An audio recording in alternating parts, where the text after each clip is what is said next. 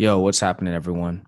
In this episode, Scott and I got to chat with Ben Killoy, a veteran of the United States Marine Corps, instructor, coach, professional speaker, and host of the Military Veteran Dad podcast. During our discussion, we discussed the challenges of transitioning veterans, how being a dad relates to leadership, and much, much more. Enjoy.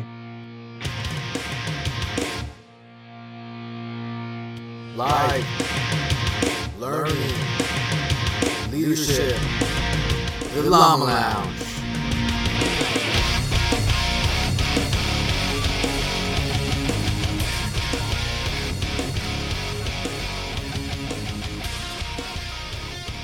Yo, welcome back to the Llama Lounge, a dialogue on all things life, learning, and leadership. This is Joe Bogdan. I have with me one of my best friends and the COO of Hopeless to Dopeness Incorporated and Llama co-founder, Dub Scott Green. What's happening, bro? How you doing, Scott? I'm great. I got a haircut.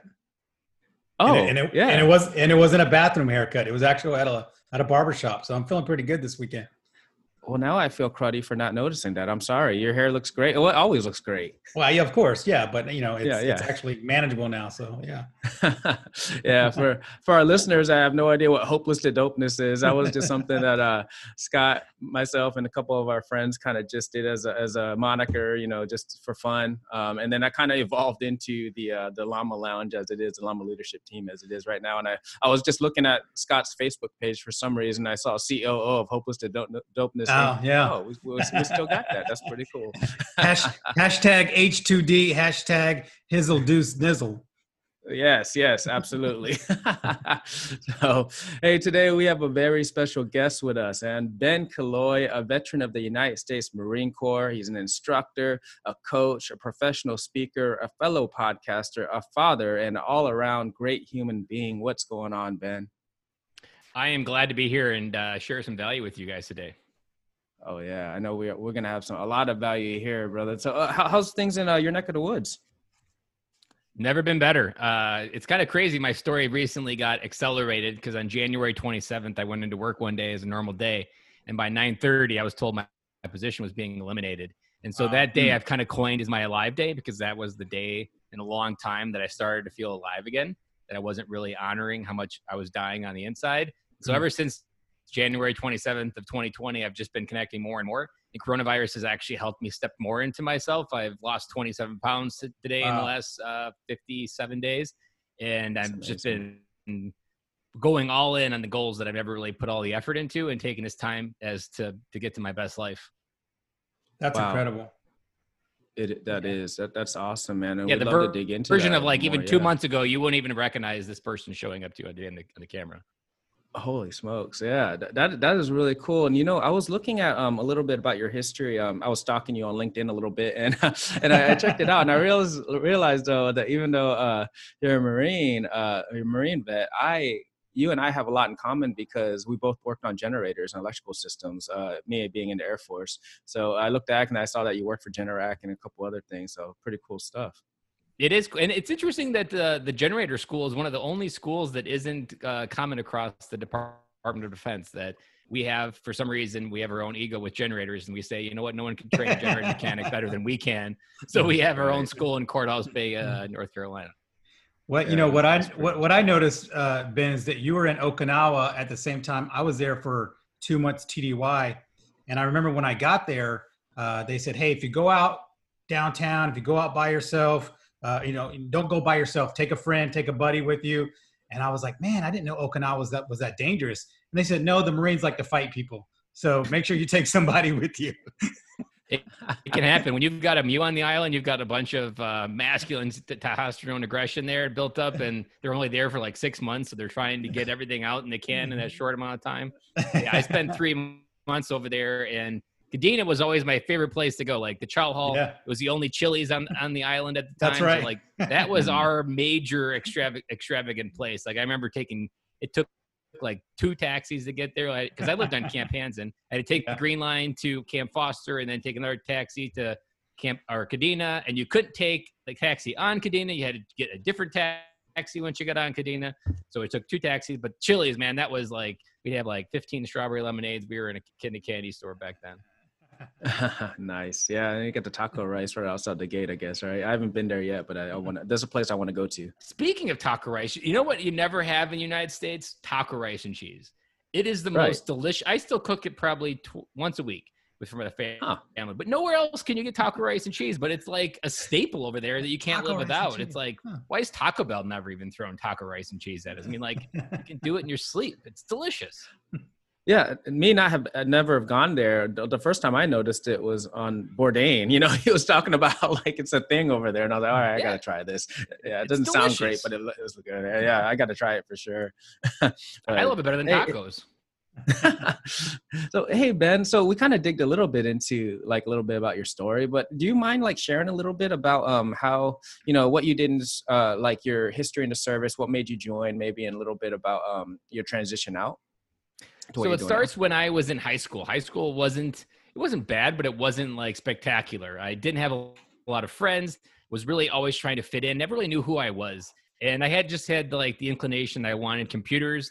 I was trying to think about college, but it just didn't really fit. And so Air Force was actually what I was looking at first. Air Force is very computerized. I wasn't looking for the military to kind of like be in the military. I was really just looking for a vehicle to get better at computers. So I had the recruiter out. We were all ready to go for the Air Force. And then the day that changed my life, I don't remember the exact day, but it was definitely August of 2002. A Marine recruiter decided it was a good idea to bring a bouncy house to our church picnic.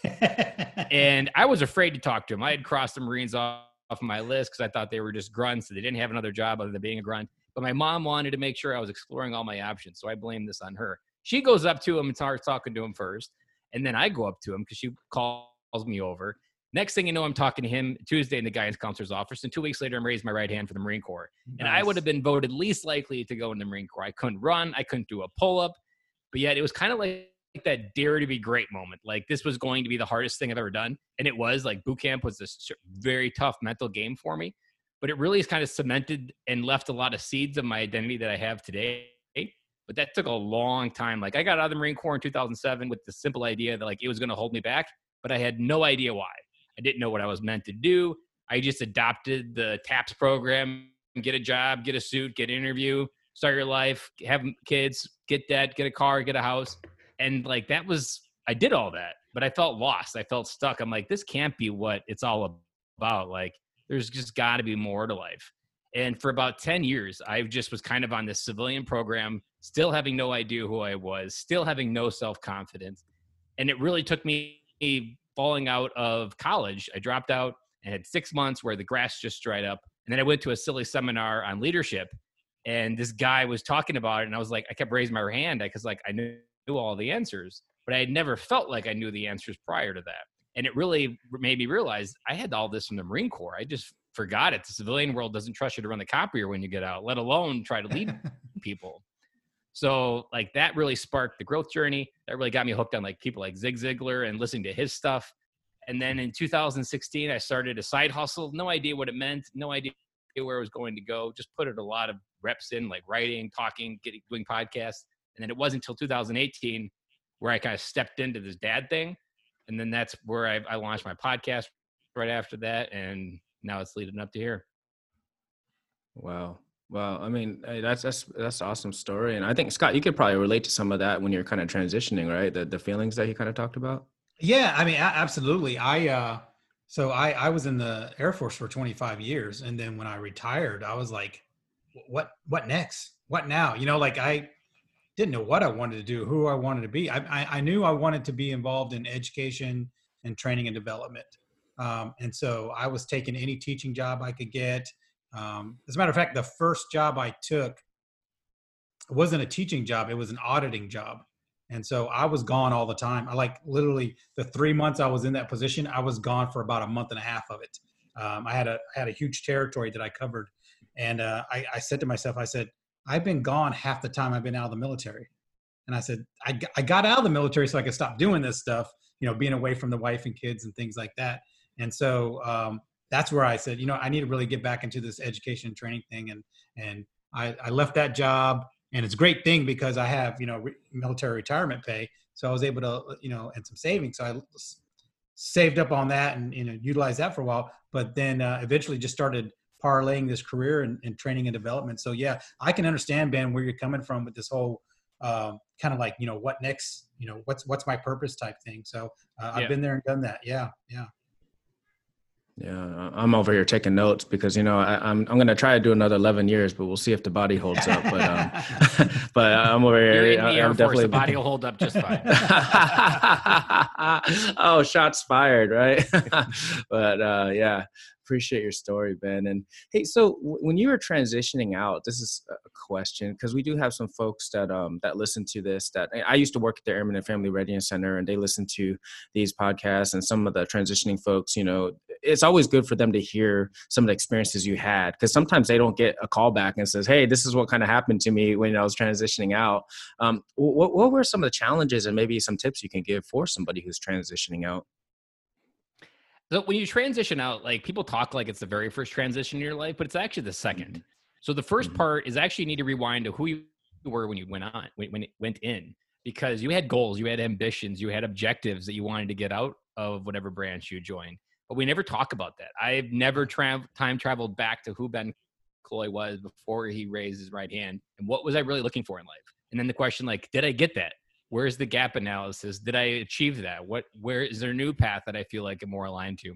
So I recommend to go back to that first transition, figure out who you were and who you were not. But then also make sure you're cognizant. Did you identify and just adopt the identity of the uniform? Because that's super dangerous. So many people have no idea who they are on the inside. So they go in, especially Marines. Marines go in to really assume this superhero type identity, and you just become that. And when you become that, you slowly lose who you are, and you're afraid to show who you are. You're afraid to reveal who you are, and that can really mess you up when you do take it off, because then you just strip this whole identity of who you were, and then every day you wake up, you feel lost, you feel scared. You're literally walking around without your mask on. Yeah. And when you do that, that's really when veterans get in those corners where they don't feel like they have a way out except to kill themselves. And so you really need to understand who you are when you went in and where you are on the way out, and making sure you're cognizant of what identity you're walking out with. And if you don't have an identity, that's perfectly fine. But most people lie to themselves and what that is. And most people aren't being truthful about what that really feels on the inside. And so the other thing that really sucked is we know what networking is, and we know what a tribe, and we know what being part of an elite unit is in the military. We know what being part of your band of brothers and sisters are, and having someone have your six. But we never transition that outside. We transition that we have to have this stoic alone mindset, that if we can't do it alone, it's not able to be done, and we should just give up.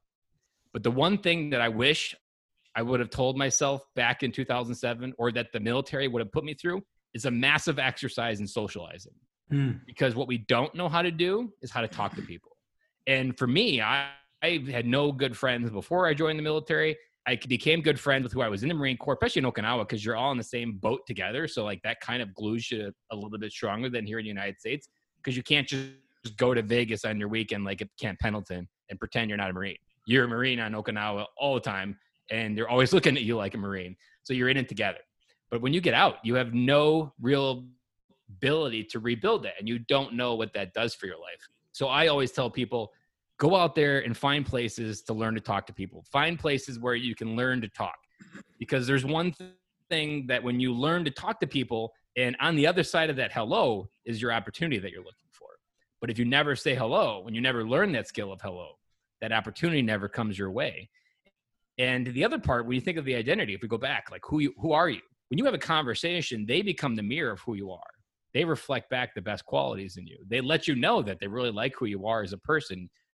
You make me feel better when I'm around you type conversation. You get that when you have someone in your life. But if you have nobody you're talking to, the reflection's empty, and that's all you feel inside. Wow.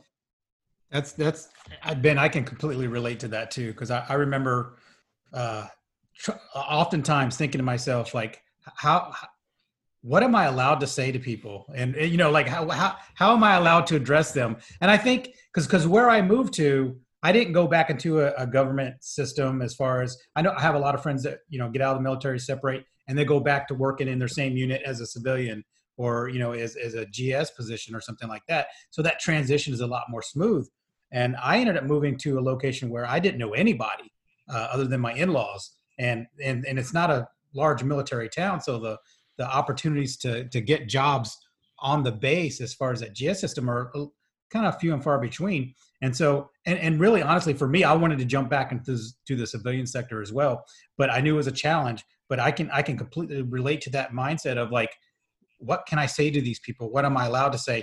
If I'm doing a job interview, how robotic do I sound? Because if Joe, we're familiar with awards, boards and things like that. And you're sitting up, you got your hands on your knees, your feet are at a 45-degree angle. You're yes. You're very robotic. And then you try to do that in a job interview and people are looking at you like there's something wrong with you, right? So even though judging you, which is something veterans are afraid of as well. Like we don't want to be judged. And so that judgment just makes the shelter even more.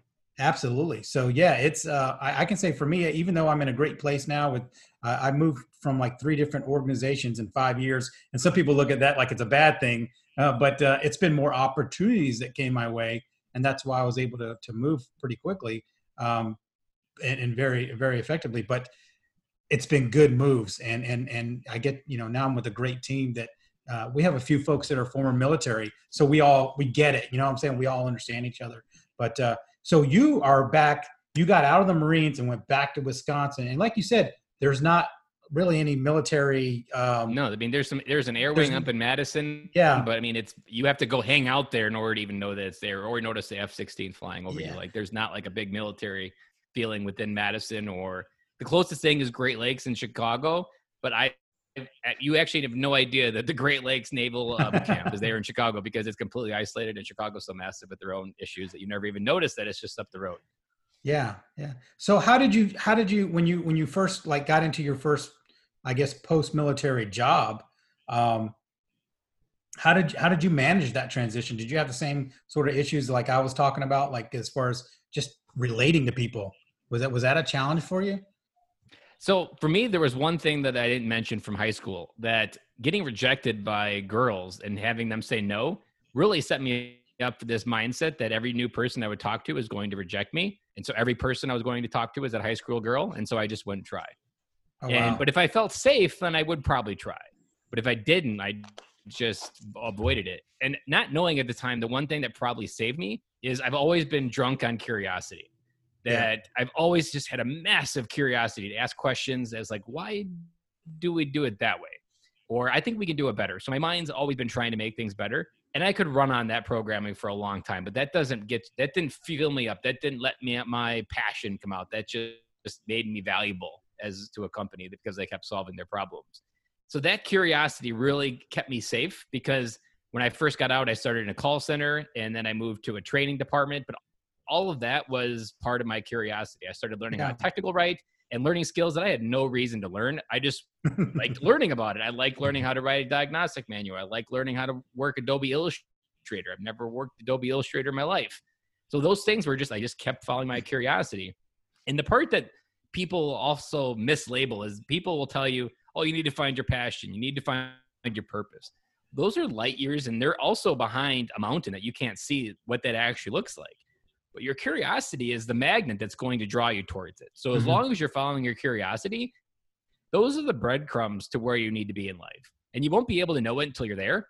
But as long as you're following your curiosity, you are following that innate wisdom, that gut feeling that most people talk about, but don't really know how to use. Just follow your curiosity, and that will be what leads you to where you want to go. Like people that transition out, like, I have no idea what I want to do. Just find something that you're curious about. Start learning a little bit about it. Maybe start a podcast so that you can learn more about it. I often give that advice. Like if you have something you really love learning more about, but you don't know anything, interview a bunch of experts, become an expert yourself in it, or just try to learn more about it. Like follow your curiosity, because that will lead to whatever purpose and passion that you have.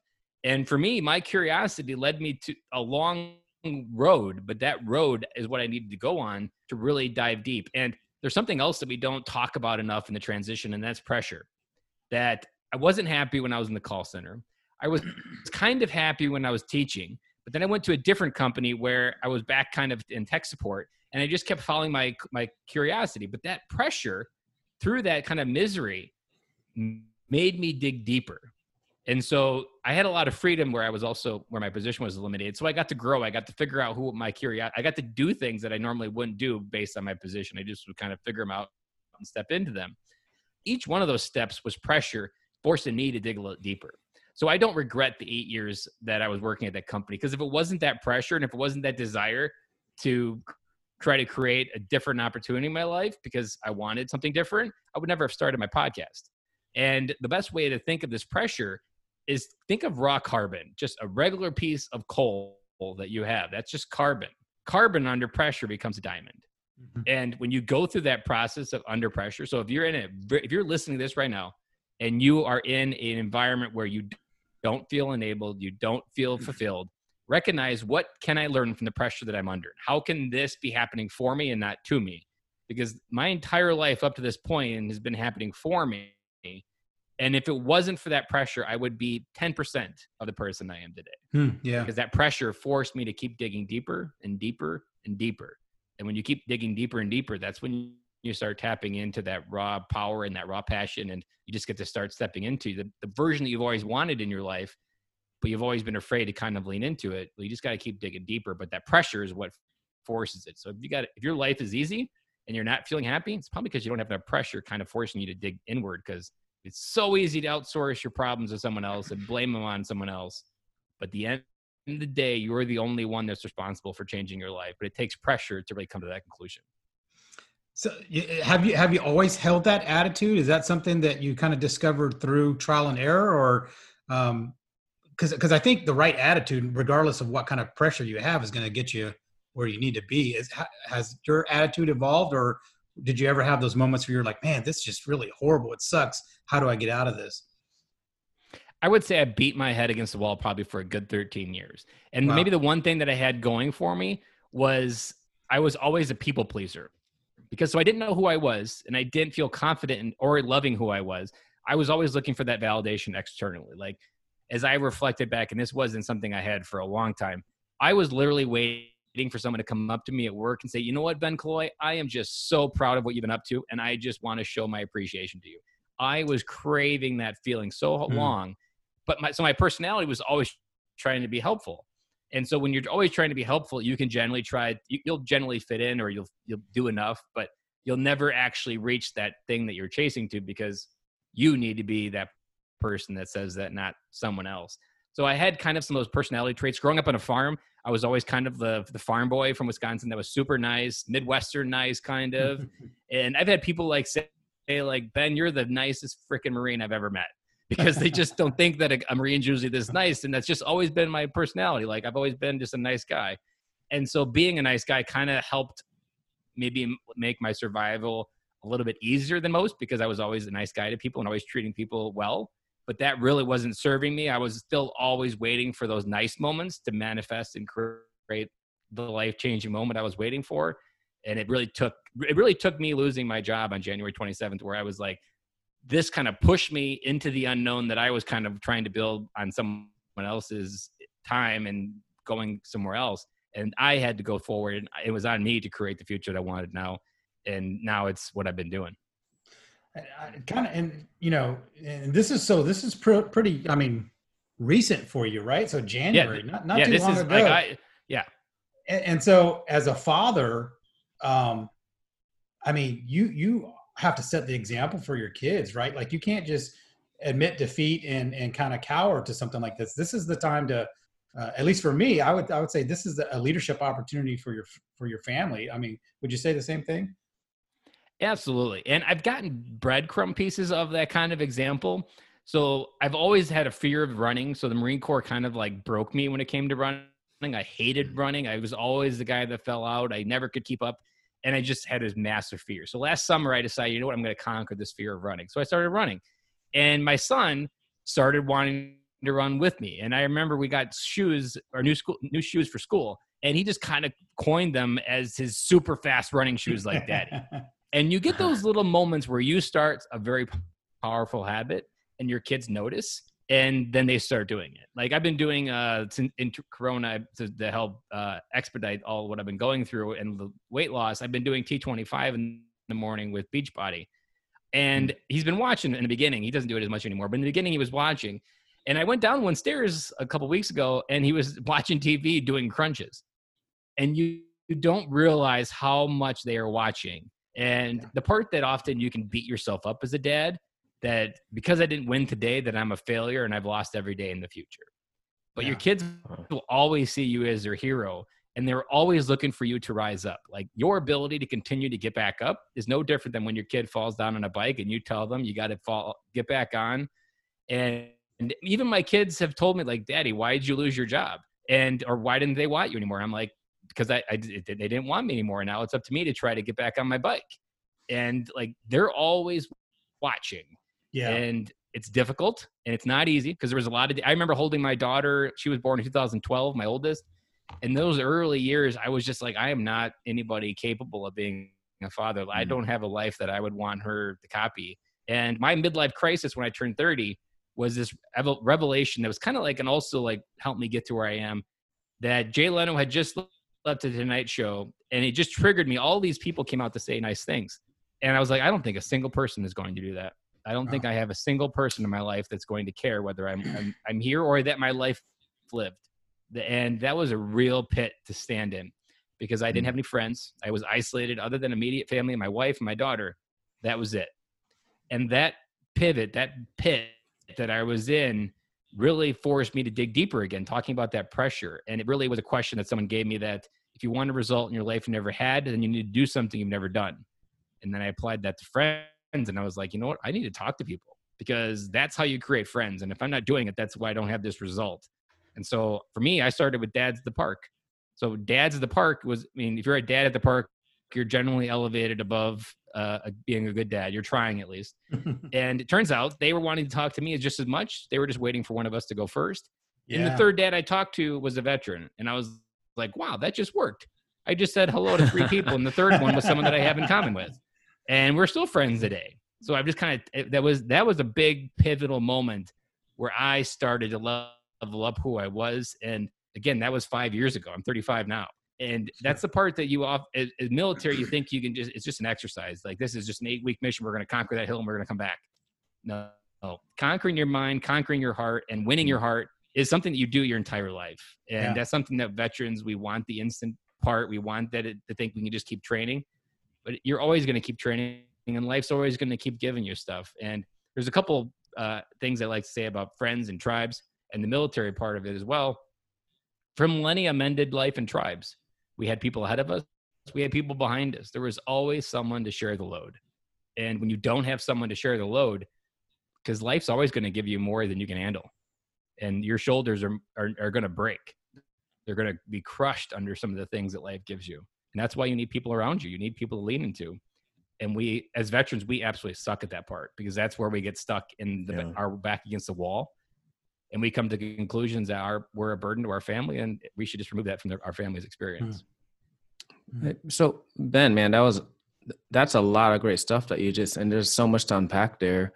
And so from that experience where you're transitioning, you're communicating, and then you being a father, did that all culminate into you deciding that, the podcast you were going to do was Military Veteran Dad? Like, what was the genesis of that? Was it just all together? All that stuff that popped one day?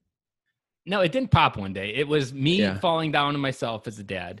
And I was big on podcasts, and I was listening to John Lee Dumas' Entrepreneur on Fire. And I don't know if you know who Larry Hagner is, but he runs the Good Dad Project out of St. Louis. And he also has a podcast called The Dad's Edge. And he was on JLD's podcast. And I was like, who the hell is this guy? Sounds like the big brother I've never had. And because he's saying a lot of things that I'm feeling. So I checked out his podcast, and I checked out his Facebook group. And then it was like 2016, he jumped out of the universe and asked me if I wanted to join a mastermind with him. And I was like, I was scared. And I started doing it. And that was a 12-week program where I started to kind of peel back and, again, have someone else reflect back the value that I couldn't see of myself, because I felt like I was just this low-life dad that didn't matter. But when you start talking, when you start having someone reflect back, you're like, wow, that was really good that you said what you said, or I feel a little bit better based on what you said. Like, that little breadcrumb there really let me dive in. So I kept hanging around with Larry and his dad group, and it's a very good group of dads being vulnerable and just sharing life together and doing life. And it was really that helped me realize that there's a whole nother level to operate as a father. And you don't realize that unless you have a network. If you know other great dads to rise up to, you don't even know where the bar is at. Like you try to set your own bar and your bar keeps moving up and down, and that's not a good bar to measure. Like you need people above you that have walked through the fire that you're trying to walk on right now, because you're going to get lost and you're probably going to get stranded on those coals. And so like that really helped get me to where I was. And so then I started just kind of being more confident as a father. And it was Military Influencer Conference, is a conference for people, influencers in the military. And I went there in 2018 with this veteran dad life coach idea, or a veteran dad podcast. It wasn't refined. It was very rough around the edges still. And I was talking to a mil spouse, and I was telling her about what I feel about fatherhood and why it's so important for me and all this stuff. And I made her cry because her husband came home from war, but never really mentally came home. They just kind of sits on the couch. And I realized, like, I said something and I made her feel something at the same time. I was like, I've got to do this. There's like, my voice did that and I could do that for others. And so that plane ride, September 2018, I wrote my business plan. I came home with the mission to help bring every dad home emotionally. And from there, 3 months later, I launched the podcast. So it was kind of like that moment where I had that 10 times energy reflected back, that like what you said mattered. And I was like, that was the validation I was kind of waiting. And then I just stepped into it fully and just kept going. And many days I felt like a person that wasn't capable of doing the podcast. But part of podcasting is, and even fatherhood, I mean, every day you're going to feel like a bad father sometimes. But you just keep going. Like part of podcasting is you got to keep hitting publish. As long as you keep hitting publish, you'll keep growing. And my podcast ended up saving my life on January 27th because I had something extremely powerful to look forward to. I knew my life had momentum even without a place to go every day. And there aren't many dads that can say that. And if you don't have that network, like for the first 2 weeks, the most thing I did, I just kept talking to people for those first 2 weeks after January 27th.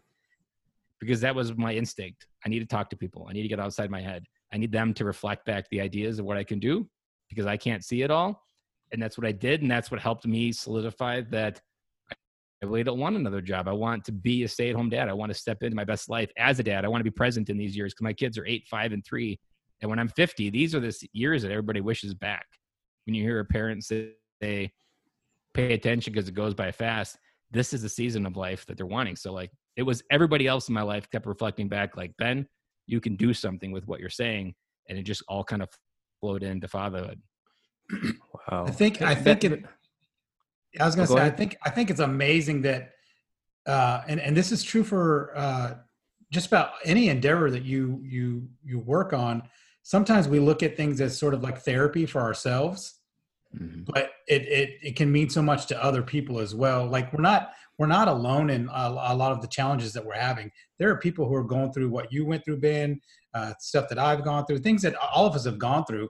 And I think, Ben, what you're doing, just being vulnerable and being willing to talk about it, and then, building that platform to let other people jump in, sort of like the Dad Edge and those masterminds. And I've heard a few episodes of the Dad Edge, and it's great podcast, right? It gets you pumped up and gets you excited about becoming the best father that you can be. But you don't know what your capabilities are in some cases until you hear someone talk about going through that same trial. And then you get that, and that reinforcement. Veterans feel like they're alone so much. Yeah, It's a lie of the year. And then you're like, wait, you're going through this too? Oh, wow. Well, let's get together and talk about it. So Right. Yeah. What were you going to say, Joe? I'm sorry. So actually, it was cool. It was a good transition there because I do want to dig more into the Military Veteran Dad podcast. But you referenced a mastermind, right? And then Scott kind of reiterated on that point. And I think a lot of our young listeners are probably like, "What is that? What is a mastermind?" Can you kind of elaborate on that a little bit? So mastermind is a new concept, but it's definitely a buzzword within the growth movement that we have going on in society. And it is one of those words that like you can often think like, oh, everybody knows what a mastermind is, but no better than a dad going to the park. Can you realize that there are dads at completely different operating levels? Like you can see bad parenting on full on display, and me being like, my Facebook feed only shows me amazing dads. So I truly get filtered view that like those dads don't exist, and you go to the park and you're like, man, those dads are still out there. So for masterminds, it's something that goes way back, and I'm not sure if it goes back further, but I first learned of where it really was implemented was by Andrew Carnegie. So back in the 1920s, there was masterminds of those billionaires, and they were always leaning on each other to try to make their ideas better. And essentially, it's just taking one mind and making it a bigger mind. And because when you take one idea and put it within others, it gets sharper. That there's one biblical verse of iron sharpens iron, and so one man sharpens another. That's what a mastermind is, because you're in an environment where you feel safe. You reveal really who you are. And it's once you reveal who you are that actually brings people closer. Like, it's the reverse of what veterans believe will be true. Like, most veterans feel that if they tell their story, they're going to explode. Like, they'll spontaneously combust and prove physics wrong, that it's not possible. And I know people that have done YouTube videos, and right after telling their story, they immediately puked. Like, that much anxiety comes from them telling their story. But the opposite happens. Vulnerability is actually like a magnet. People come towards you.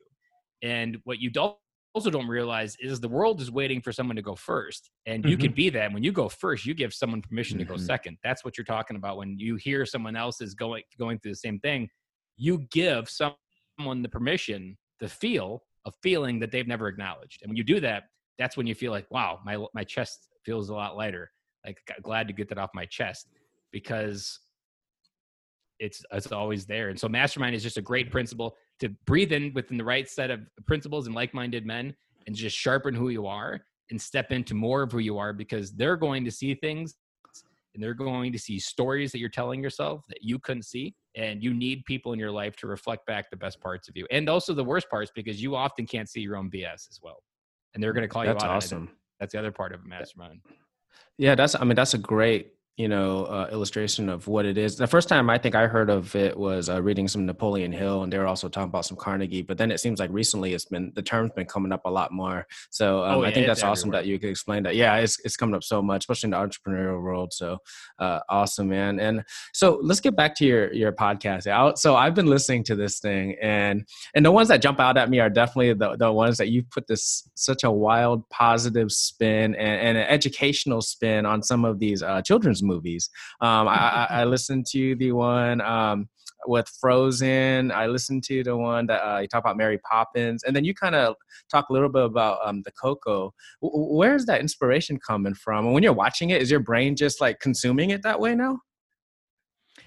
It doesn't happen the first time. So like Frozen, when the first Frozen came out, I saw the part and Let It Go, like that song. Like I saw the words within that, like you need to let go of what you're holding on, and then you can be free. Like those words are a little translation, what every adult needs to do.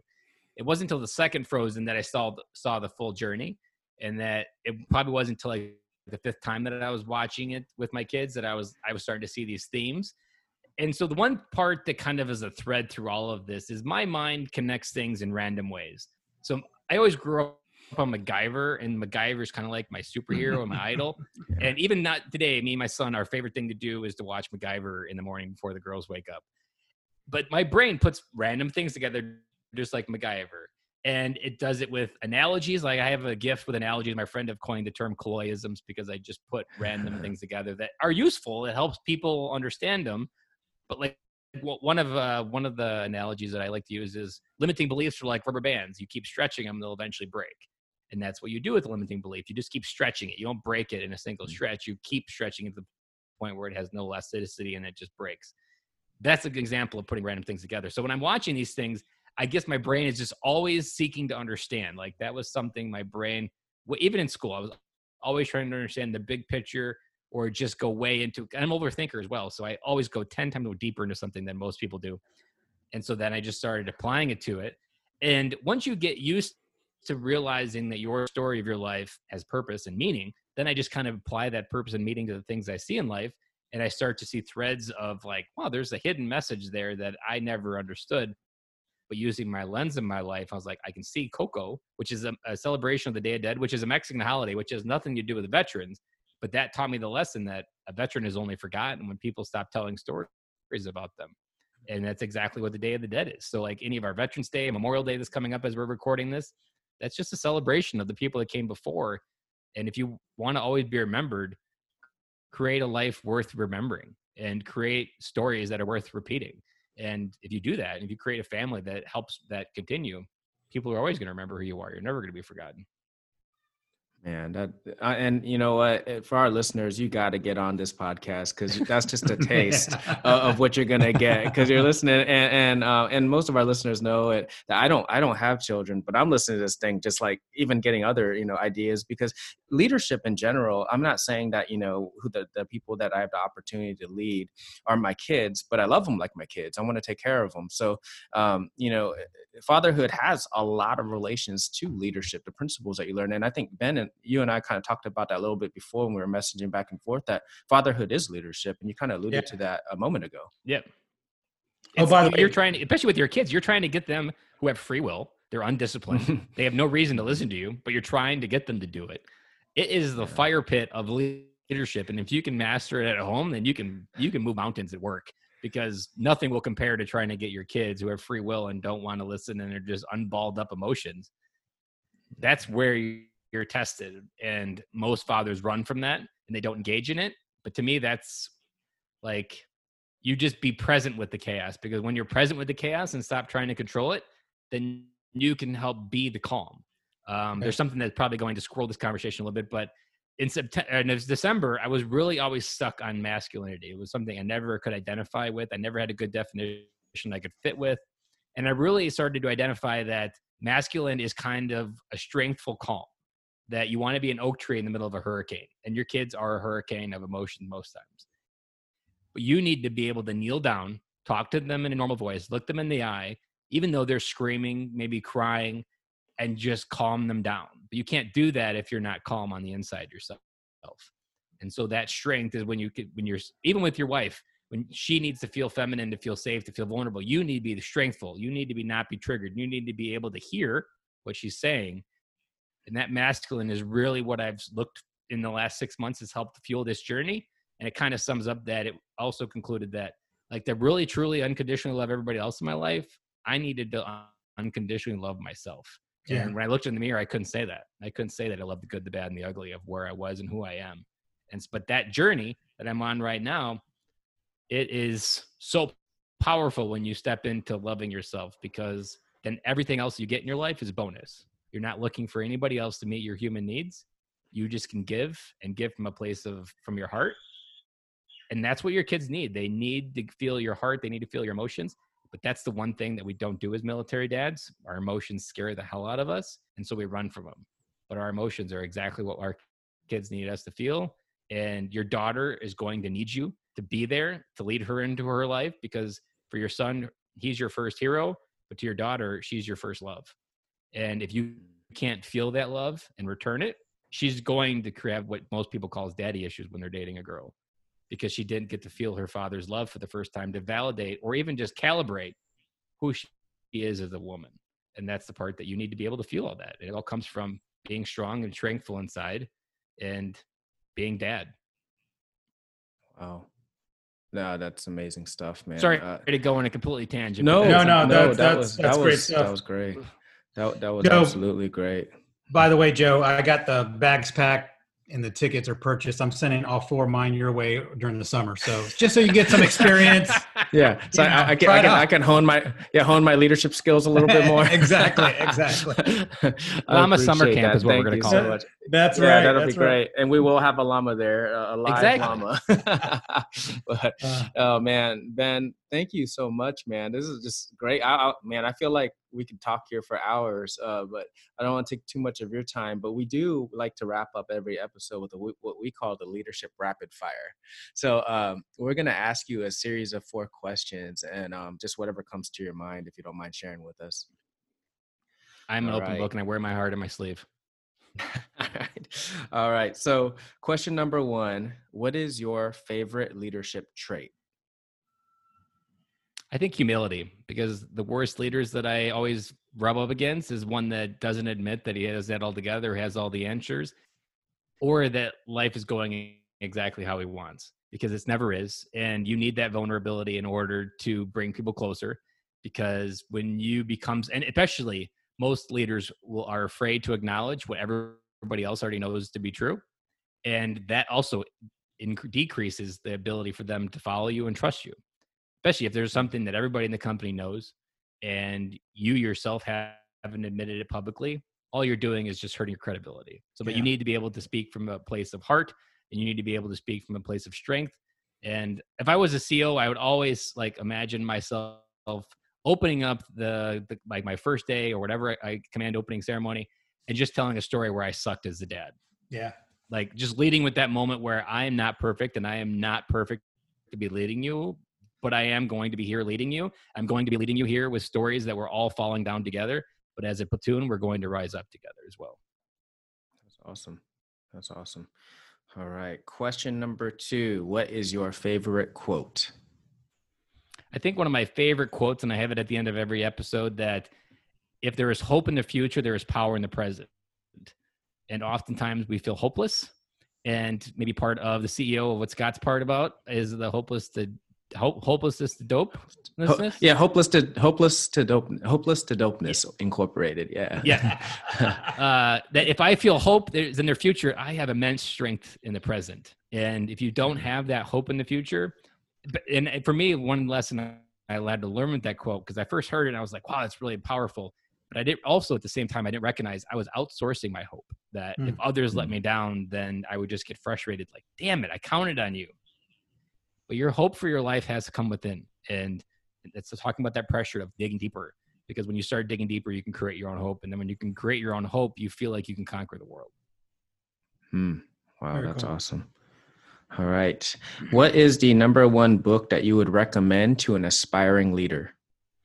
I think the one book that really cemented that there's a different way of leading is The Advantage by Patrick Lencioni.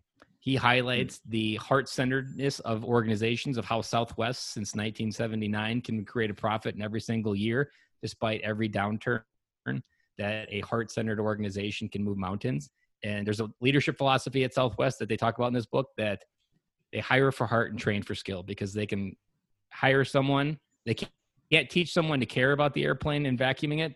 So, I mean, like, you need to find that someone that can care. So they always hire for heart and teach them to vacuum the airplane. And you don't get that in a lot of leadership books. You don't get that in a lot of corporations.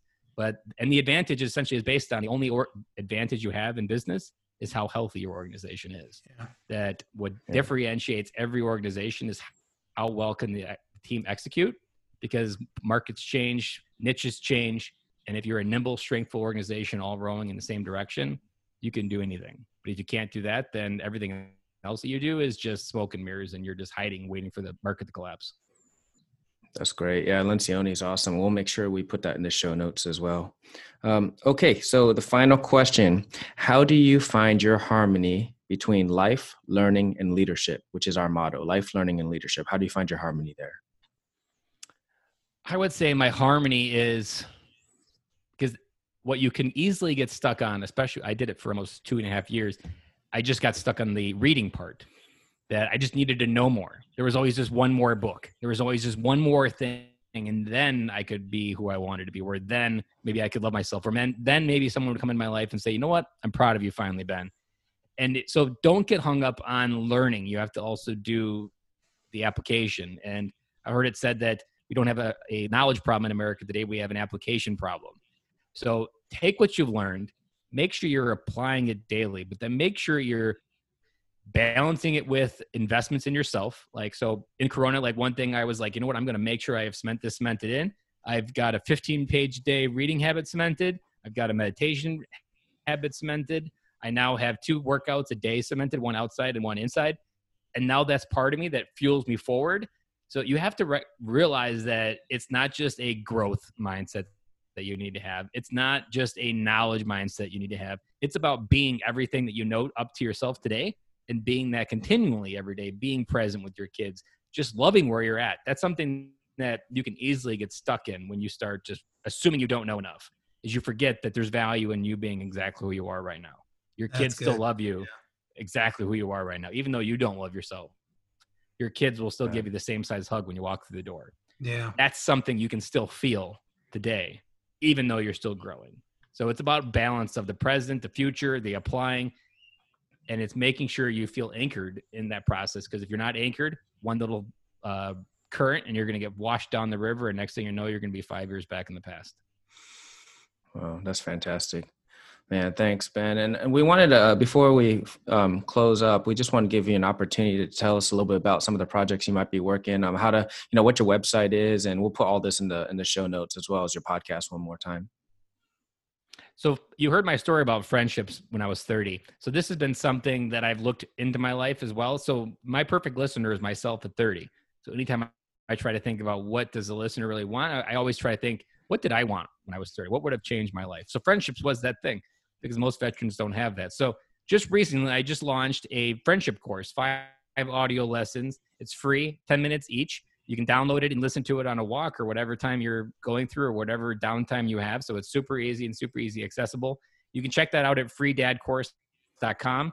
The course is there. The sign-up's there as well. Again, it's free. 5 lessons on how I took friendships and changed my life with them, and that there's an entire world on the other side of hello you've never even imagined. You don't even know other ways you can live your life until you start saying hello, because one conversation can change your life, and you're always away from one conversation, and you're going to miss 100% of those shots you don't take.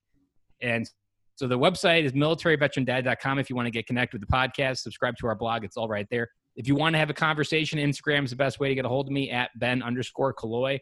I'm an open book. I'm an open friend, because I always kind of have this philosophy that I try to show up as a friend I wish I had in my life 5 years ago. So I'm always giving away friendship. It's my first product, and it's free, even in the audio course and even in real life, because that one conversation can be what changes your life. And I always keep saying hello. It's been something I've been doing continually through Corona, as I just keep having conversations. And there's one final piece of advice to kind of gift wrap this whole thing for you about transitioning friendships, that I'd like to think of friendships as an actual ship. So if you put a dash and say friend dash ship, think of every ship you have on the ocean. So every friend ship that's on the ocean, the more opportunity that will float ashore your way. And so you always want more friends. Don't think of it as a network. Don't think of it as a tribe. Think of it as friends. How can I help these people move their life forward? Zig Ziglar said it best. You can have everything in your life that you want if you just help enough other people get what they want. And those friendships, if you help those friendships get to the destinations they're going, they will always drop something off board, and that shore will always float away on your beach. And there's another kind of thing to tie it all together, is the amount of people you talk to daily that are strangers that you don't know is directly proportional to the amount of opportunity you feel in your life. So if you don't have any opportunity that you feel like you can move your life forward to, that's proportional to the amount of strangers that you talk to daily. Wow, Ben, I know Scott and I, we are very excited to be connected with you. You had us at hello, man. You had us at hello. This conversation happened on the other side of hello. Oh yeah, and I'll tell you what, you got to be one of the smartest guys I've ever talked to, and who would have thought you were a Marine too? Wow, that's amazing. Oh, the return fire. I'm kind of a walking oxymoron, because I've had people, like in the early days, I would say, like, I would cry. Because I cry at Coco, or sometimes in Happy Endings, or in the movie Elf when the sleigh goes riding over the people. Like, I'm bawling in that point. Like, it's tears of joy. And one guy was like, Marines don't cry. And I'm like, well, I hate to burst your bubble, but this Marine cries often. I remember sitting in Okinawa when the bus moved from Extreme Makeover on AFN.